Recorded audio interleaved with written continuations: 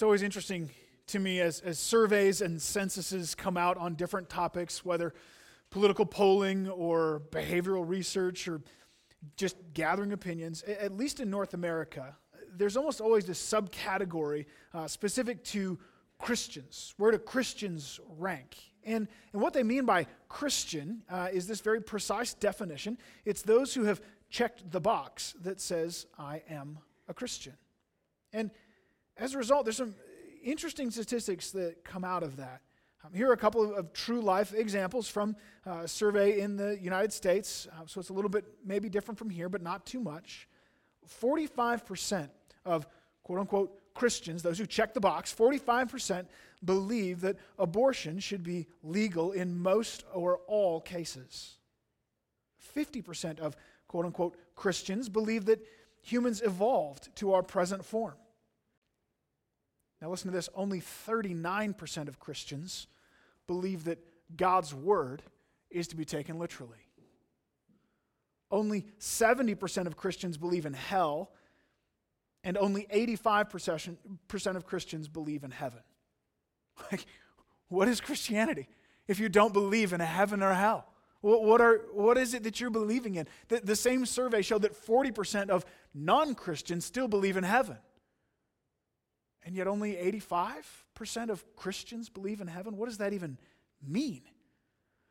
And so it's interesting, they would call themselves Christians, they would check that box, but then by the things that they believe and the way that they conduct their lives, they begin to draw into question, at very least, the validity of that claim, or if they even know what it means. I always thought it would be interesting. What would happen to those numbers if instead of checking the box to say, yes, I'm a Christian, it was to maybe narrow it down to those who attended church 30 times or more that year? Or those who've read the Bible cover to cover at least once, or read the Bible 4 times that week? What would happen then? What would those numbers look like? But are those questions even fair? Is that the right place to draw that line? And if not that question, what question? I know it's an unpopular position, but it seems pretty obvious to me that there are people who consider themselves to be Christians, honestly, sincerely believe themselves to be Christians, and are wrong about that belief. And where do we draw the line? And if there are people out there who truly, sincerely believe themselves to be Christians and are in fact not, how do I know I'm not one of them? How do I know I'm not self-deceived?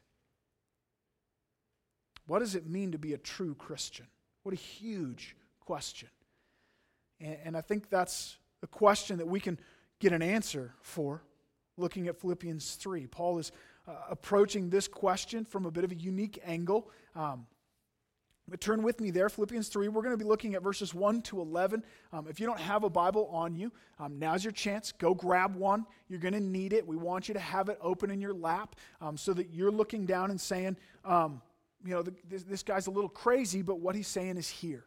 What he's saying is true. I can see it for myself in God's Word. If you don't have a Bible in your house, esv.org. It's right there. You can open that up in another window. Or I love what Josh said last week. If you actually don't have a Bible, or I think just as important, if you don't have one that you can read easily, if it's like written, 300 years ago and you can't understand the English, direct message us. We will bring one sanitized and dropped on your front step. We want you to have God's Word. We will not neglect that. So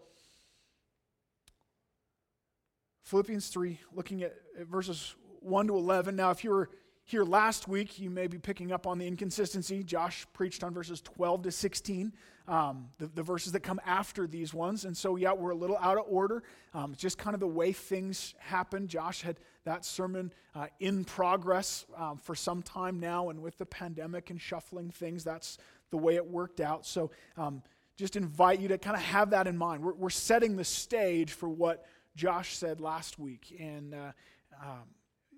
moving toward this idea of pressing toward the goal, forgetting what lies behind and striving on for the upward call that is in Christ Jesus. But you'll notice chapter 3 here starts with the word finally. And I know preachers are prone to do that. I try not to, but finally, and then they go on for another 25 minutes. I don't think that's what Paul's doing here. I think finally maybe is not quite the right translation. It's not conclusion, but it is a transition. He's moving on to the next thing. So far, he's written to them about this gospel-focused unity that he wants them to have as a church, about gospel-focused humility that brings about that unity as we walk together. And now he wants to bring them back, just plain and simple, to a gospel-focused faith. That's what he's about. This is what it means to be a true Christian, a gospel-focused faith. And so let me read these verses. Follow along as I read. Philippians 3, starting in verse 1. Finally, my brothers, rejoice in the Lord. To write the same thing to you is no trouble to me and is safe for you. Look out for the dogs. Look out for the evildoers. Look out for those who mutilate the flesh. For we are the circumcision who worship by the Spirit of God and glory in Christ Jesus and put no confidence in the flesh. Though I myself have reason for confidence in the flesh also. If anyone else thinks he has reason for confidence in the flesh, I have more. Circumcised on the 8th day, of the people of Israel, of the tribe of Benjamin, a Hebrew of Hebrews, as to the law, a Pharisee, as to zeal, a persecutor of the church, as to righteousness under the law, blameless. But whatever gain I had, I counted as loss for the sake of Christ. Indeed, I count everything as loss because of the surpassing worth of knowing Christ Jesus my Lord. For his sake I've suffered the loss of all things and count them as rubbish, in order that I may gain Christ and be found in him, not having a righteousness of my own that comes from the law, but that which comes through faith in Christ, the righteousness from God that depends on faith. That I may know him and the power of his resurrection and may share in his suffering, becoming like him in his death, that by any means possible I may attain to the resurrection from the dead. Let's pray together. Father, thank you for your word. Thank you for how it cuts and convicts and challenges us. Thank you that it confronts us. Lord, thank you that it comforts us. Thank you that it builds us up and strengthens us, that it points us back to your glory. God, give us eyes to see this morning. Be at work in our hearts. We want to know you, Lord. We want to understand what Paul means here. We want to see the surpassing value of your glory. To count all things as loss for the sake of knowing you. So God, would you be lifting our eyes to see your glory afresh in the face of Jesus Christ this morning? We beg you. We pray in Jesus' name. Amen. So what is a true believer? Well, first, a true believer rejoices in Christ. He rejoices in Christ. That's where Paul starts. Rejoice in the Lord. That's a huge statement. What it means to be a true believer has less to do with what happens in your mind and less to do with what happens with your hands and everything to do with what's going on in your heart. It's a question of rejoicing, a question of joy. Let me show you what I mean. Paul tells them, rejoice in the Lord. And a lot of people take that statement as if it kind of stands on its own. And actually, the ESV even has a paragraph break there between verses 1 and 2, and they shouldn't. This is one consistent thought. Rejoice in the Lord doesn't stand all by itself. He goes on to say, I write the same thing to you. It's no trouble for me, and it's safe for you. Why is it safe? What's the context here? What's the danger that they're in where rejoicing in the Lord is safe? And he goes on to tell them, look out. Look out for the danger that has to be guarded against by rejoicing in the Lord. Look out for those dogs, those evildoers, those who mutilate the flesh. Now, this is not okay today. You can't talk this way. I've taken heat over the years for calling out false teachers by name, told that's not the right thing to do. That's not kind. That's not loving. We can't be seen to be talking bad about other preachers. But Jesus warned, Matthew 7:15, beware of the false prophets. Listen, they come to you in sheep's clothing. They look nice. If they came as evil men saying horrible things, they wouldn't be false teachers, would they? They wouldn't be there in sheep's clothing leading people astray. They look gentle, they look well-intentioned, they look smart, they're friendly and winsome and kind. But inwardly, underneath that, they're ravenous wolves. That's what Jesus warns. And so Paul, writing to the elders in Ephesus, tells them, keep careful watch, careful guard over your flock, over the church in Ephesus. Acts 20:29, he says, I know that after my departure, fierce wolves will come in among you, not sparing the flock. It will happen. There will be false teachers, no question. And so I just want to challenge you, if you look out over the array of popular teachers right now, and you're just A-okay with everybody, you're missing something. You're being deceived. There are false teachers in our world today. And here Paul is warning the church in Philippi about a particular group of false teachers. And it may not have stood out to you right away, but it would have been very clear to them by the language that Paul is using here. He calls them dogs and evildoers. Maybe we could translate that evil workers. And then, most obvious, those who mutilate the flesh. He's talking to a group that were known as the Judaizers. Those who claimed to be Christians, they claimed to be followers of Jesus, but they also insisted that to be a true Christian, you must also follow Jewish law. You had to keep the Jewish traditions. And so that word, they're mutilators of the flesh. It's a nasty little play on words. Paul is just sharp here. He's taken the root word for circumcision and kind of morphed it to its most ugliest form. Mutilators of the flesh. And then evil workers, he's slamming them, saying you're preaching a works salvation, a salvation by works, and it's evil works. And then probably the most biting of all is that he calls them dogs. And this is not the word for your pet dog, your family dog. This is not the word for Benji or Fufu.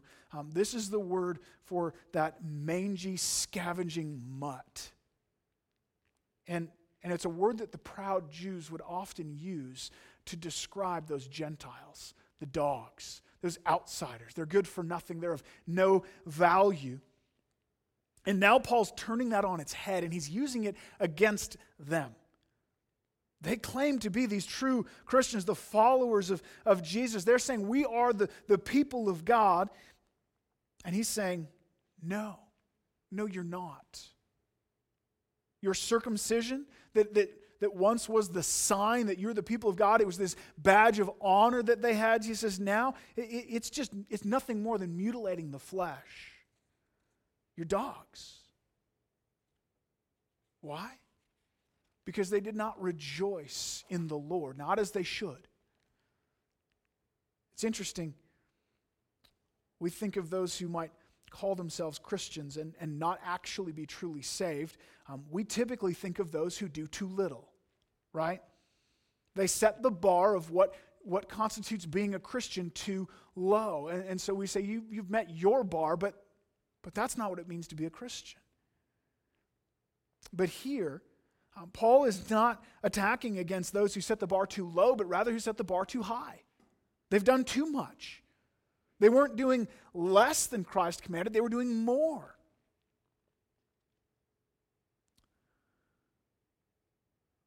These were, in their own eyes, they were super Christians. They were following Jesus and abstaining from unclean foods. They were following Jesus and circumcising their children and worshiping on the Sabbath, on the proper Lord's Day, and celebrating all the Jewish feasts and holding to the Torah. And if that sounds familiar to you, it's because it's actually a growing movement today, just like this. There's a the Seventh-day Adventist Church that has been doing this for a while.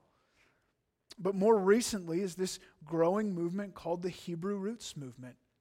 And they have this fascination with Jewish customs and traditions and feasts and laws and saying we need to go back to those. We need to revive that. We need to be living according to the Jewish customs. And they're totally missing it. They're totally out of line and misguided, taking the requirements of the old covenant that Jesus fulfilled, that Jesus completed, that do not apply to us, and they're dragging them, kicking and screaming into the new covenant, and then making them burdens on people. It's totally out of place, demanding that Christians ought to practice Jewish customs. And yes, in some ways, Christianity grew up out of the ground of Christianity, but we've left behind the shadows. They were pointing to Christ. They're fulfilled in Christ. And so we don't go back to the shadow. We don't go back to the sign. We have the reality. We ought to be rejoicing in Christ. And Paul directly contradicts these false teachers in verse 3, saying, we are the circumcision. That was the name that the proud Jews would call themselves. They were the circumcision. And Paul says, no, you are no longer the circumcision. You're just mutilators of the flesh. You don't have the stamp of God's approval, the sign of His covenant love. We do. We are the circumcision, not those who obey the law. But verse 3, here's what it looks like to be God's true children who worship by the Spirit of God and glory in Christ Jesus and put no confidence in the flesh. That's a true believer. Who worship by the Spirit of God and glory in Christ Jesus and put no confidence in the flesh. Someone who is genuinely one of God's chosen people, genuinely saved, genuinely a Christian, is one who worships by the Spirit of God. Now, the word worship there is a little broader than we would usually use it. We often use worship just to speak of singing, and certainly that's included here. But the word really just means to serve, who serve God, who have given all of their lives in worshipful service of Him. But notice, it's not just an outward thing. It's about what's going on. It's the motivation. They worship by the Spirit of God inside them. It's this transformed life working its way out. The true believer serves God by the Spirit of God working in them and glories in Christ Jesus. We come back to this idea of rejoicing in the Lord. To glory is to exalt in, to boast in, to celebrate. Rather than in the things that we have done, we celebrate, we boast in Christ. It's all about Him. It's all about what He has accomplished. They put no confidence in the flesh. The flesh there just means that which is accomplished apart from God. Those things that we do in our own humanity, our hard work, our striving. It really doesn't matter if it's related to Jewish tradition or North American Christian customs. The true people of God are the ones who worship by the Spirit of God and glory in Christ Jesus. And they're not looking to what their hands have done, but are overjoyed and celebrating what Christ has done. Isaiah 29:13, the Lord rebukes Israel, saying, because this people draws near to me with their mouth and honor me with their lips, while their hearts are far from me. And their fear of me is a commandment taught by men. It's all external. Their hearts are far from Him. They're doing the right things. They're saying the right things, but their hearts are far from Him. What does it mean to be a true believer? What does that look like? We are so prone to want to answer that question by outward appearance. To see those who are the strictest, most rigid, most legalistic. And Paul says, no. No, it's those who worship by the Spirit of God and those who exalt in Christ. Do you see that in your own heart? How's your rejoicing today? Is there joy in him? Is there a celebration of Christ, a worship and service of God that flows from the work of the Spirit within you? That's why Paul tells them, rejoice in the Lord. That's safe for you. That's where you need to be. You're guarded there. Rejoicing in the Lord is the antidote against legalism. It's the antidote against all kinds of false religion. So true believers rejoice in the Lord. But he goes on to explain that third point a little more. The end of verse 3, he says they put no confidence in the flesh. And then verses 4 to 7 are just unpacking that. What does that mean? They have no confidence in the flesh. And Paul is kind of anticipating their argument against him. And so he's kind of doubling down. He's kind of repeating himself, but with a new emphasis. So first, true believer rejoices in Christ. But secondly, a true believer renounces the flesh. Let's look at verses 4 to 7. Let me read it again for us. Paul says, though I myself have reason for confidence in the flesh also. If anyone else thinks he has reason for confidence in the flesh, I have more. Circumcised on the 8th day, of the people of Israel, the tribe of Benjamin, a Hebrew of Hebrews, as to the law, a Pharisee, as to zeal, a persecutor of the church, as to righteousness under the law, blameless. But whatever gain I had, I counted it as loss for the sake of knowing Christ. So Paul's anticipating. These Judaizers who are holding up Jewish law, if he's going to come in and tear that down and say, no, that counts for nothing. That's old covenant. That doesn't matter anymore.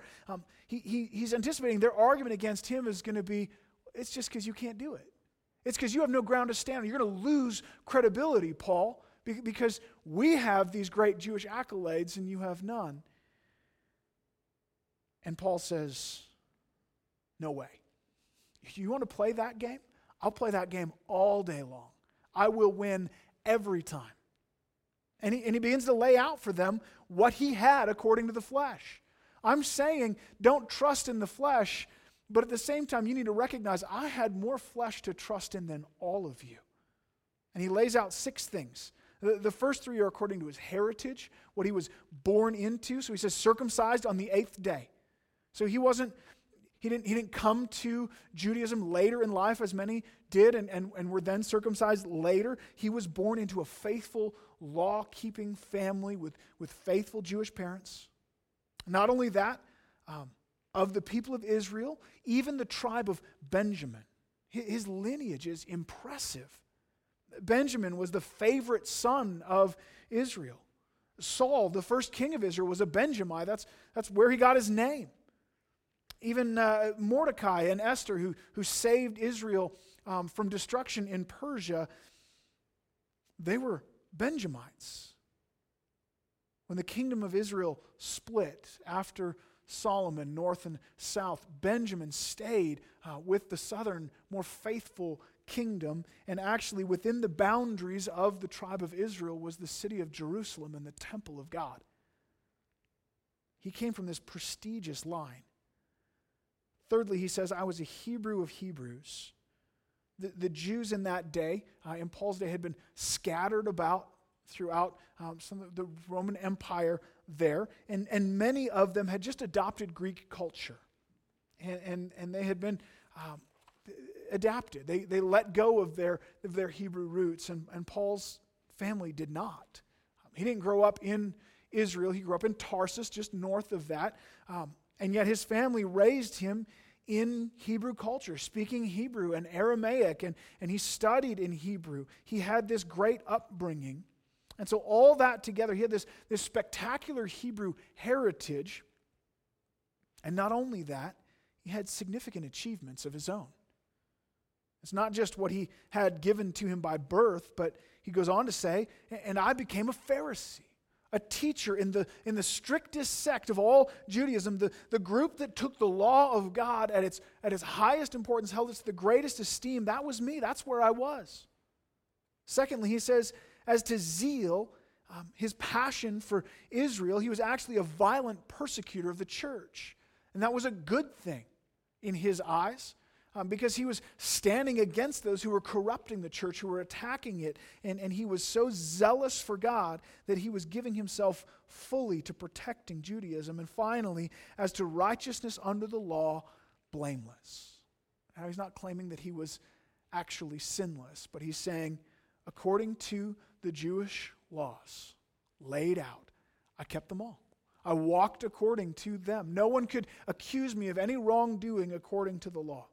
He had it all. He was a religious juggernaut, a giant among giants, and he was still young. He was just up and coming, and as he says, surpassing the youth in his age. He was on a path to greatness. No doubt, as Paul laid out his list, hammer blow after hammer blow, these supposed Judaizers, one by one, would have kind of been quietly sliding their resume behind their back. I can't compete with that. Paul had them beat, every one. And then look at what he says in verse 7. But whatever gain I had, which was far more than what you have, whatever gain I had, I count as loss for the sake of knowing Christ. He renounced everything. Everything he had gained by the flesh, every earthly success that he had accumulated by birth or by hours upon hours of relentless education and strict discipline, he counted it all as loss. Just think about that.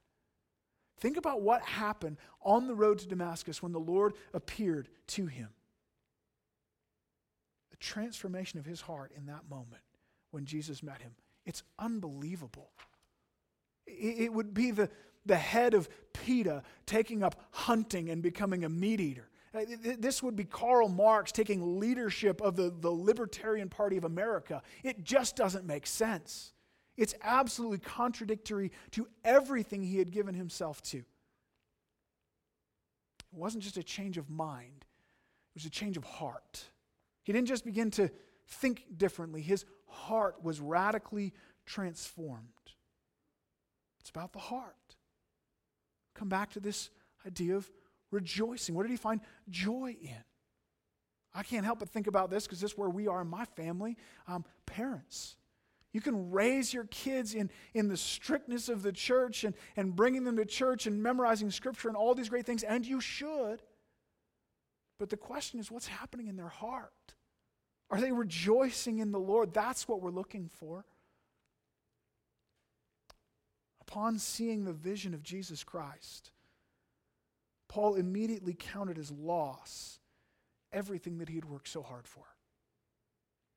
Now, to be clear, some of those things were good things. Some of them were not. He looked back and regretted deeply his persecution of the church. He brings that up a number of times in his writing. It's that which leads him to say that he was the worst of all sinners. But some of them were not bad.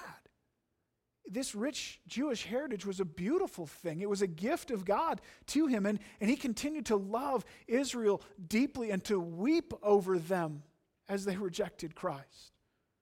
He grew up having memorized the first 5 books of the Bible and studying the rest of the Bible intensely, and you can see that as he writes these letters, that rich heritage is a great benefit to him.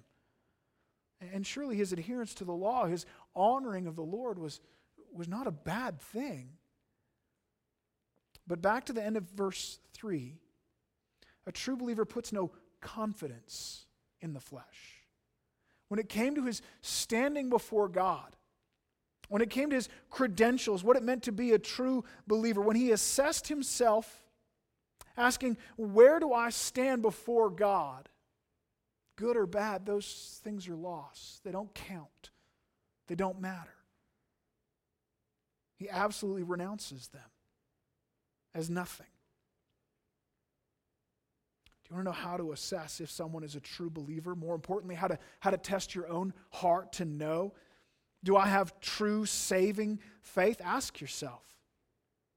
If I were to die today and stand before God, and God were to ask me, why would I let you into my heaven? What would you say? How would you answer God Almighty, the righteous judge? Think about it. I'm going to give you a minute. Formulate your answer in your mind. Be ready to speak that out if you had to.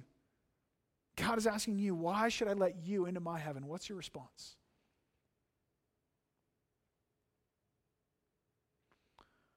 Okay, now let me give you a simple test. That answer that you formulated in your mind, if it began with the letter I, as in, I did this or I did that, it's wrong. It's that simple. It's just wrong, full stop. As you say, but wait, it was good things, right? I did the right things. I was baptized as a baby, or maybe even as an adult. I was born into a very Christian family. My parents were extremely Christian. I grew up going to Sunday school. I learned every Bible story there is to learn. I know them all. Or how about this? Even into my adulthood, I have never watched an R-rated movie. I have never tasted alcohol. I have never danced or uttered a single curse word. I go to every prayer meeting, every Sunday night service. We do communion at my church every single week. We take it so seriously. Or maybe I sold everything that I had. And I moved overseas and I worked in a hospital in the sweltering heat for no pay. I gave up everything. I gave my life to serving God. I saved thousands of lives in the name of the Lord. Gave up everything. Can I tell you what Paul would say? Rubbish. It means nothing. If that is where you put your confidence before God, if that's where you place your hope of being justified before Him, it's worthless. No ritual, no pedigree, no upbringing, no strict religious standards, no amount of deep sincerity, no right moral behavior or earthly sacrifice counts at all. Shocking, isn't it? Does that leave you feeling a little helpless? A little vulnerable? Maybe a little terrified? That's good. Here's the problem. We're sinners. From the fall of Adam down, every one of us is born with this sin twisted into the core of our hearts, and it taints everything we do. We can't escape it. And we're already, by nature, of who we are as creatures and who He is as the Creator, we owe Him everything. Every breath is His. And so even perfect obedience, even the most selfless life, isn't somehow making up for our sin.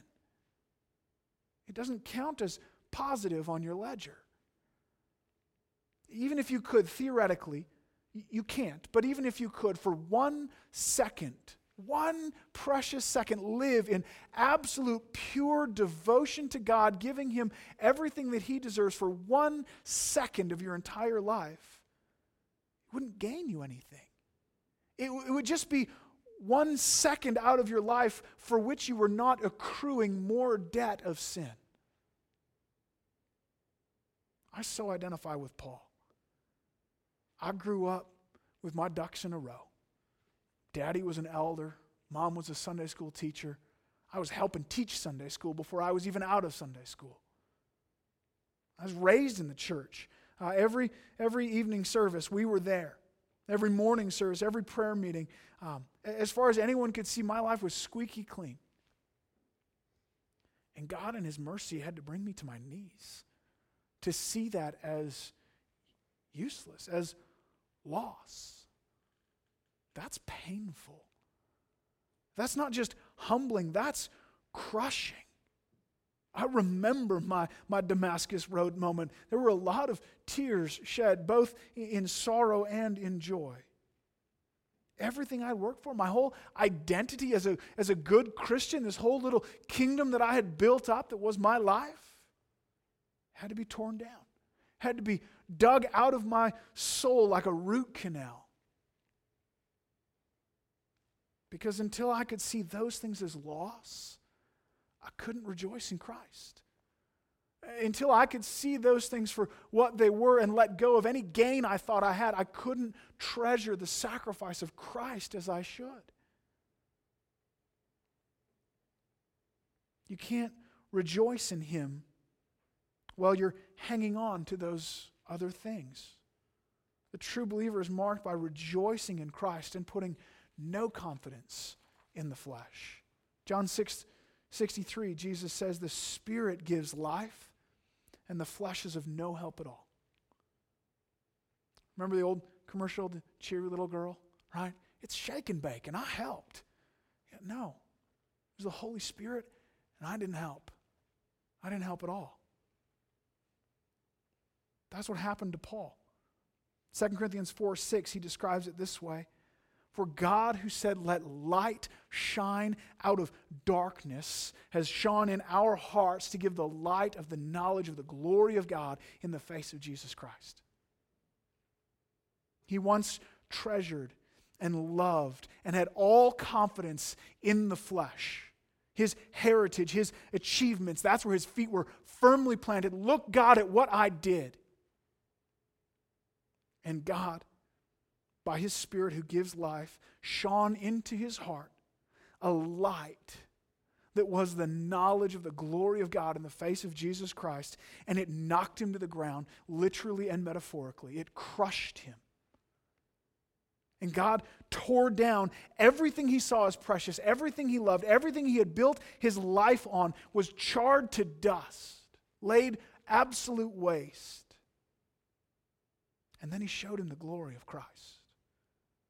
A glory so pure and so bright that he said, that's what I want. That's what I need. That's what I will exalt in and find joy in, find hope in, find confidence in. I count everything as lost if I can just have Christ. Has God done that work in your heart? Look, I love you, but I don't care if you prayed a prayer. Maybe you did, maybe you didn't. I don't care if you made a decision to follow Jesus, or if you raised your hand or walked down an aisle. What I care is that God did such a miracle in your heart that you saw the glory of Jesus so clearly that you counted everything else as lost for the sake of knowing Him. That's salvation. If you don't have that, if you don't have that rejoicing in the Lord and putting no confidence in the flesh, rejoicing in Him and renouncing the flesh, then it doesn't matter. Nothing else matters. The Spirit gives life and the flesh is no help at all. There's nothing else to do. Get on your knees before God. Plead with Him to save you. Write this down, John 3. Read through Romans 3, Ephesians 2. Wrestle with that. Read it. Pray until God opens your eyes to see the glory of Christ. You need Him to shine that light into your heart that tears down the idols that are there and gives you a vision of Christ. The true believer rejoices in Christ and renounces the flesh, and then he runs after Christ. Look at verses 8 to 11. Let me read these for us. Indeed, I count everything as loss because of the surpassing worth of knowing Christ Jesus my Lord. For His sake I've suffered the loss of all things, and I count them as rubbish, in order that I may gain Christ and be found in Him, not having a righteousness of my own that comes from the law, but that which comes through faith in Christ, the righteousness from God that depends on faith, that I may know Him in the power of His resurrection and may share in His suffering, becoming like Him in His death, that by any means possible I may attain to the resurrection from the dead. Now, it's subtle, but it's there. In the ESV, it's clear. The NIV, it's not as clear, but there's a change in verb tense here, just to get a little nerdy, but grammar matters. Verse 7, he says, I counted all things as lost. Past tense, that's what happened on that day. God exploded the idols of my heart, and He showed me the glory of Christ, and I counted all those things as lost. But then verse 8, indeed I count. Present tense. This is now this ongoing action. This is now the reality that I live in, continuing to be counting all things as loss. And he repeats himself for emphasis and to clarify, for his sake, for the sake of Jesus, I suffered the loss of all things, and I continue to count them as rubbish, as garbage, as excrement. Why?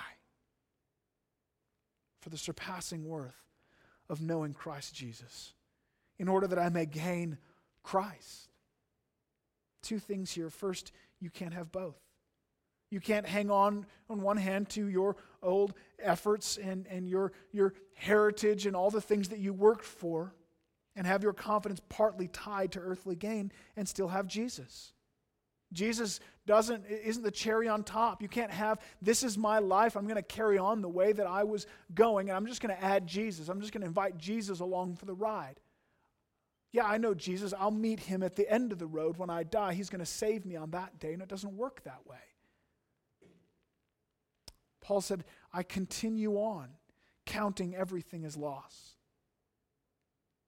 I didn't one day pray a prayer of repentance and then I'll see Jesus again. It's continuing to repent, continuing to count as loss and seek after knowing him. Put no confidence, no hope in earthly things so that I may know him now. So I may walk with him in the present tense. Matthew 16:24, Jesus told his disciples, if anyone would come after me, let him deny himself and take up his cross and follow me. For whoever would save his life will lose it. Whatever loses his life for my sake will find it. Are you losing your life for the sake of Christ? Is it all about seeking him? Taking up your cross, counting all things as loss, day after day, and seeking him, following Jesus. If you try to keep your life, that old life of prestige and honor and worldly gain and the efforts of the flesh, you can't have Jesus. You don't have him. In order to have that life, there has to be a death to self, a laying down of all things that I once counted precious. But then secondly, on the other side of death to self is true life. The surpassing worth of knowing Jesus. That's what this is all about. To know Christ, to really know him. That's the mountaintop of this passage. That's the thing that surpasses everything else. Paul is willing to give everything else up to gain. It's him. The knowledge of Jesus. Jesus himself actually says, John 17:3, this is eternal life, to know the only true God and Jesus Christ whom you have sent. Eternal life, and that's eternal not just in length, not just in span, but in depth. It's eternal in its length, but it's also eternal in its fullness and its joy and its completeness. That eternal life is to know God in Jesus Christ. That's what we're after. And here's where it starts, giving up on the righteousness of our own, the righteousness that we could try to gain by obeying the law. Do you see that? Not a righteousness of my own by the law, by doing good things, receiving rather instead a righteousness from Jesus, a righteousness that's not earned, that's not worked for, because that worked for righteousness never gains us anything. We need a righteousness that is a gift from God, and it comes through faith in Jesus Christ. It comes by trusting him, looking to him, rejoicing in him. And having that righteousness, we can then have peace with God. A peace that we never could have gained for ourselves. We're reconciled to God. Our relationship is restored. We gain Christ. And look at the outcome then, verses 10 and 11. That I may know him. That's the ultimate goal. That I may know him.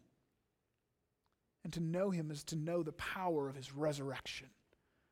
The power of his resurrection is the power on the other side of death. Yes, it is about my life after death, being resurrected again, spending eternity in heaven with him. But it's more than that. It's also the resurrection power now. Living to know him now. Romans 6:4 says, We were buried, therefore, with him by baptism into death, in order that just as Christ was raised from the dead by the glory of the Father, we too might walk in newness of life right now. Walking in eternal life, walking in true fellowship, relationship with Christ, knowing him.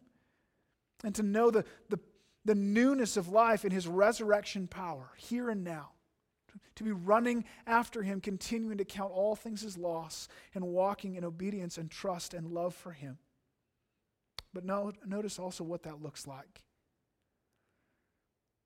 Those who would try to impress God with their efforts, those who strive for legalism and morality to please God, and they stack up all of their works, they almost invariably will say to God, now you owe me. You owe me a life of ease. You owe me a life of health, a life of comfort, a life that is free from sickness. And as soon as hardship comes, they turn in bitterness towards God. How dare you, God? I did this and this and this, and you have abandoned me. You let this hardship come in. What did I do all that for?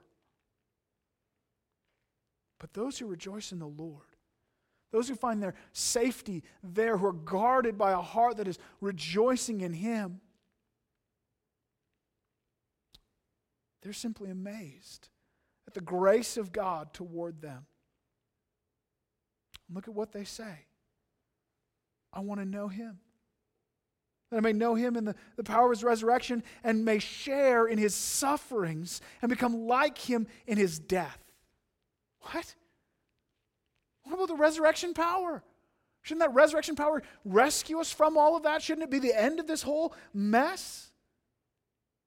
But my goal is to know him. My goal is to have fellowship with Jesus. And where's Jesus? Where do I find him? Well, he was despised and rejected by men.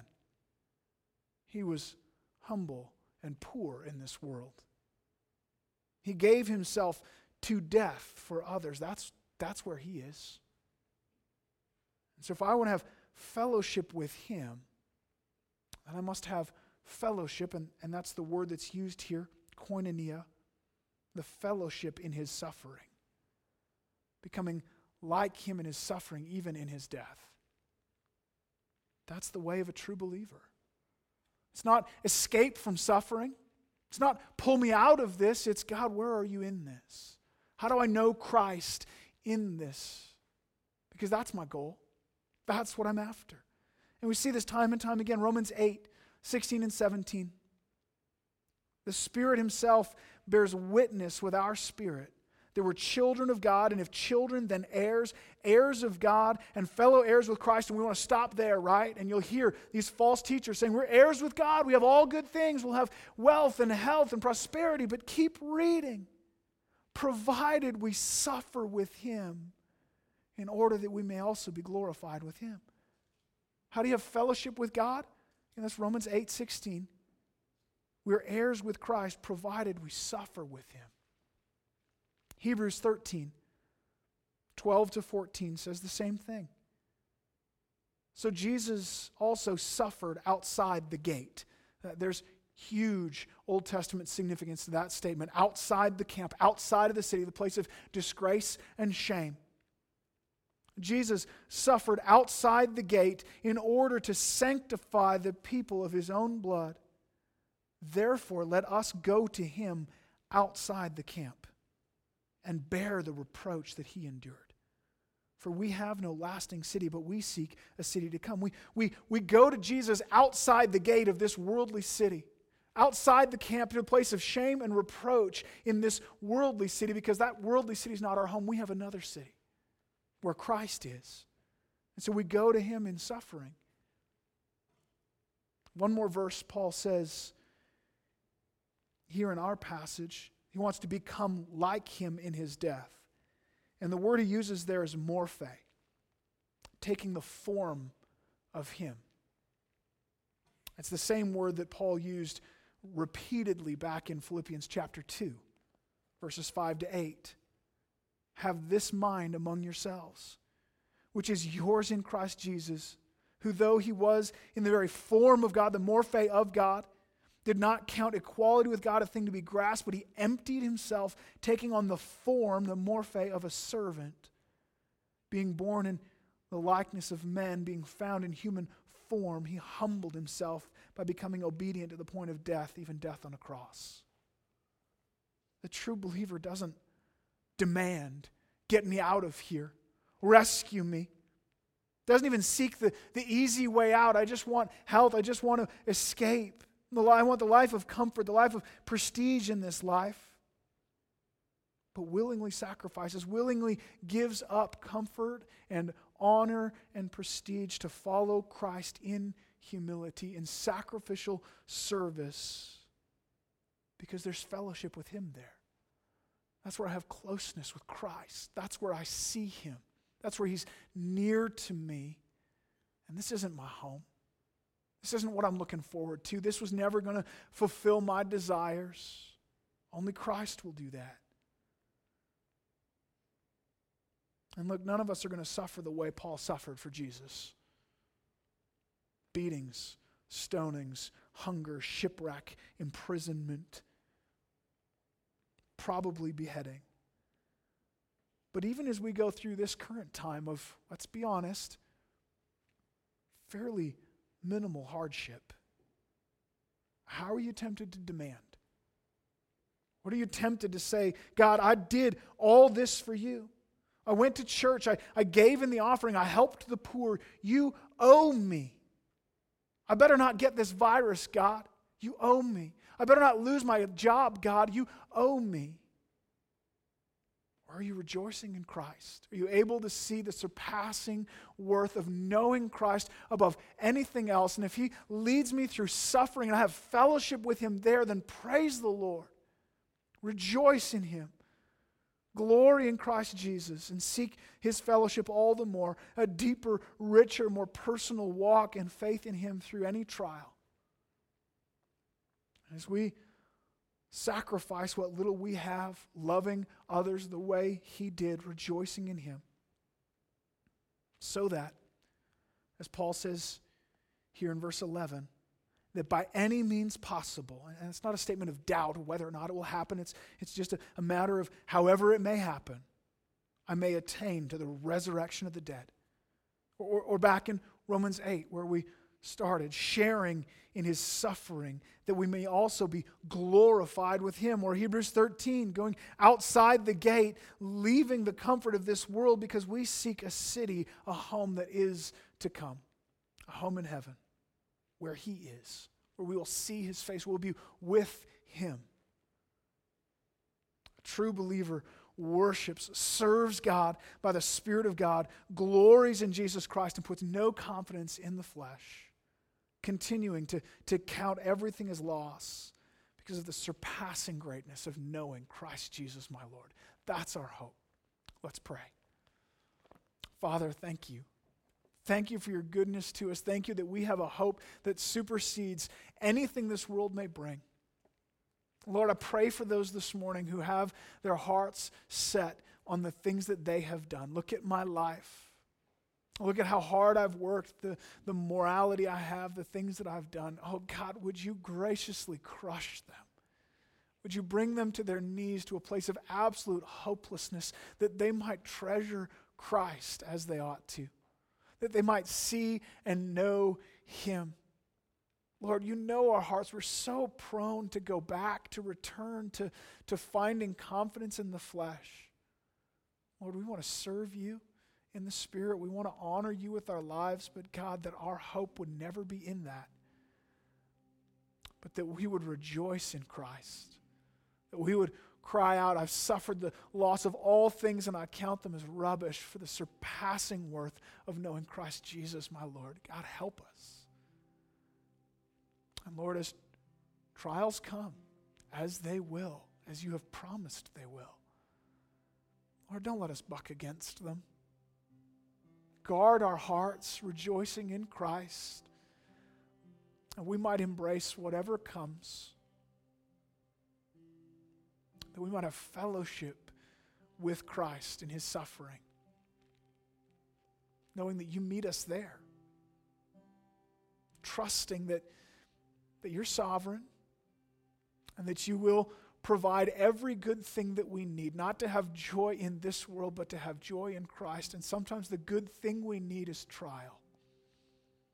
So God, we love you. We trust you. We want to see more of your glory and rejoice more in Christ. We pray these things in Jesus' name.